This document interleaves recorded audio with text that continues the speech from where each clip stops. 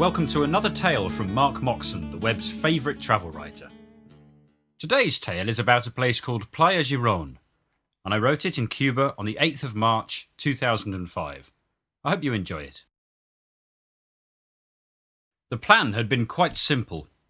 We'd hoped to drive to Playa Girón in the Bay of Pigs, book into a Casa Particular, and chill out in this historic spot for a few days while planning the rest of our jaunt around Cuba.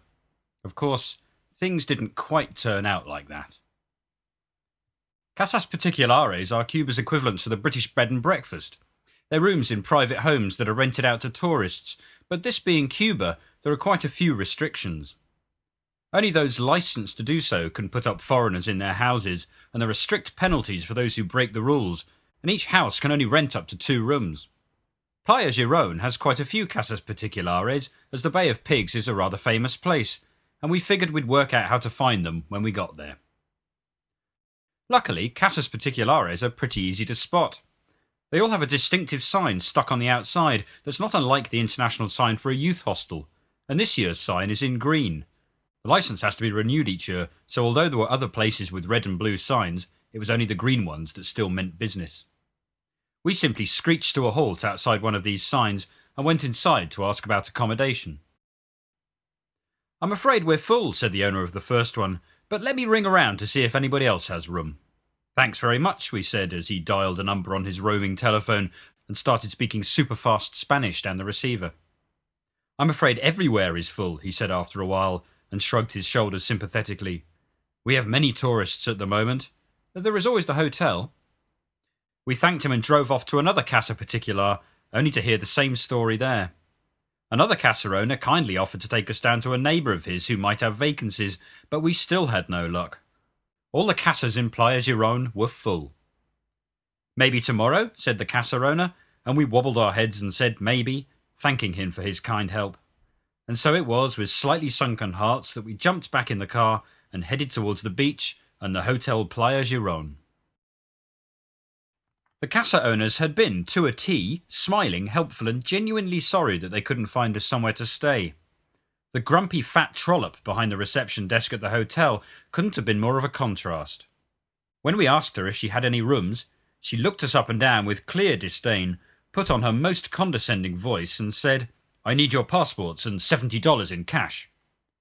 Seeing no option, I pulled out 70 pesos convertible, popped them on the desk with our passports, and tried to smile as politely as I could while the old dragon huffed and puffed and grudgingly filled out the forms for our arrival. "It is all inclusive," she spat, and indicated that we should hold out our hands. "I'm sorry," I said, and she repeated the gesture for us to hold out our hands. And that's when I beheld the true depths of our despair, for she fished out 2 plastic tags, wrapped one round each of our wrists, and tagged us like chickens in a supermarket. I swear she enjoyed doing that, the calloused old hag, and my heart slipped so far into my boots that my breath caught in my throat. What on earth have we got into here, I thought, as she handed over the keys for Hut 106A and pointed where it was on the map of the hotel complex. How little I knew. Our apartment was right on the edge of the complex, a fair walk from the pool and bar complex at the centre of the hotel. It was okay, I guess. It had noisy air conditioning that we avoided like the plague, a scalding shower that pumped out slightly salty water that left us feeling just as sticky as we'd been when we rolled into town, and it was home to a friendly collection of bright green lizards who looked as startled by our arrival as we were by them. We dumped our bags, jumped into our swimming gear, and headed back to civilization. The first and only positive point of our entire stay was when we realised that all-inclusive included the bar as well. Sure, the beer was served in tiny plastic cups with a huge head, and the cocktails, a choice of just 4 because there was no pineapple juice, tasted as if they'd been created with a soda stream and a complete lack of imagination. But we'd already paid for them, and we soaked up a few as fellow guests wandered around the pool, all of them looking slightly dazed. I sensed a slight air of panic and disappointment in the air, but I couldn't quite put my finger on the reason. And then Peter pointed to the beach, and it suddenly all made sense. This, after all, was the site of one of the most infamous cock-ups in American history, and what we saw on the beach fitted in perfectly. The Bay of Pigs invasion is one of those stories that makes your heart sink at the stupidity of man. When Fidel Castro seized power in Cuba on the 1st of January 1959, after a long guerrilla campaign to oust the dictator Batista, the US decided it wasn't happy having a left-wing neighbour so close to the US mainland. So in 1961, Kennedy cut off diplomatic relations with Cuba, and on the 14th of April 1961, an invasion fleet set out from Nicaragua, consisting of 1,400 Cuban émigrés trained by the CIA in Guatemala and Miami, along with ships from the US Navy acting as escorts. On the 15th of April, while the invasion fleet was on its way, planes from the Nicaraguan Air Force bombed Cuba's airfields with the aim of disabling the Cuban Air Force before the fleet arrived. 7 men were killed in these raids, and at the airmen's funeral the next day, Castro announced that Cuba was a socialist state, effectively putting up a solid middle finger to the incoming invasion. The flotilla landed at Playa Girón and Playa Larga in the Bahia del Coquinos, the Bay of Pigs, on the 17th of April. But the Cuban Air Force attacked the flotilla and stranded the invading army, who was slowly picked off one by one until they surrendered 3 days later with 200 dead. 11 invading planes were shot down, and 1,197 men from the invasion force were taken captive to be repatriated to the USA in exchange for $53 million in food and medicine. It's said that President Kennedy was so horrified at this turn of events that he decided to avoid a massive political fallout by calling on the USA to land on the moon by the end of the decade. Whether this is true is debatable, but there's no doubt that the whole Bay of Pigs escapade was an almighty cock-up, and ever since then the relationship between the USA and Cuba has been decidedly frosty. Now, it's not unusual for hotel complexes in the developing world to be walled in. The idea is to keep out any unwanted elements, thus protecting the guests from touts, petty thieves and assorted conmen. Surrounding the Hotel Playa Girón in a huge arc, therefore, is a battered old concrete wall, cutting a bite-shaped semicircle out of the coastline and preventing anyone from entering or leaving except through the guarded gate on the way into the complex. This isn't strange in itself, but the Hotel Playa Girón takes things a little further than having a simple perimeter wall. They really mean business. For not only is there the semicircular wall cutting the hotel off from Cuba, but there's another wall along the rocky coastline on either side of the beach.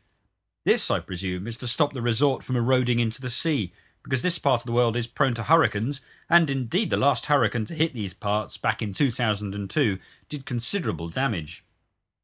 Judging by the desolate hotel grounds, things still aren't quite back to normal. But the designers of the Hotel Playa Girón were obviously not content with simply closing off the perimeter and the rocky coast, because some mad fool has built a concrete wall across the mouth of the pleasant crescent-shaped beach, only 50 metres or so offshore. This means that when you sit there on the beach, all you can see dead ahead is a wall of mouldering concrete grot, stained with green streaks and crumbling gently into the sea. I idly wondered if the locals were worried that someone else might try to invade the beach and these were their defences. If so, they've surely succeeded in deflecting future attacks. It's hard to see why anyone would want to reclaim this small part of holiday hell. The sense of idiotic desperation that the wall personified managed to pervade the whole complex. The all-inclusive food was at best depressing and grey, and at worst inedible. The free bar continued to serve up plastic cups of watery beer and cocktails that came in different colours, but which all tasted of cheap rum and sugary soda. And the evening's entertainment consisted of a nervous cabaret band playing ill-advised rock and roll covers, a surprisingly large number of songs that all sounded exactly like La Bamba, and a set of schmaltzy western ballads that really didn't improve under a heavy Spanish accent. We were trapped in a holiday camp disaster zone, and I felt so depressed I couldn't even see the humour in the groups of tourists from Basingstoke doing their own unique interpretation of salsa dancing. We downed as much all-inclusive alcohol as we could stomach and went to bed, wondering if this was going to be just one typical night in a very, very long holiday from hell. The next morning we got up, pushed the free breakfast around our plates until finally giving up on it, and decided to make a break for it. Thankfully, the world outside the exclusion zone would turn out to be as wonderful as the Hotel Playa Girón was awful, and we didn't even need a wristband to get in.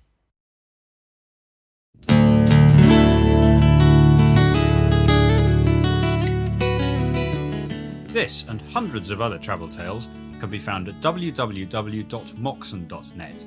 That's Moxon. This podcast was written, read and produced by Mark Moxon. The music was provided by the Podsafe Music Network at music.podshow.com. I do hope you've enjoyed it, and I look forward to reading to you again soon.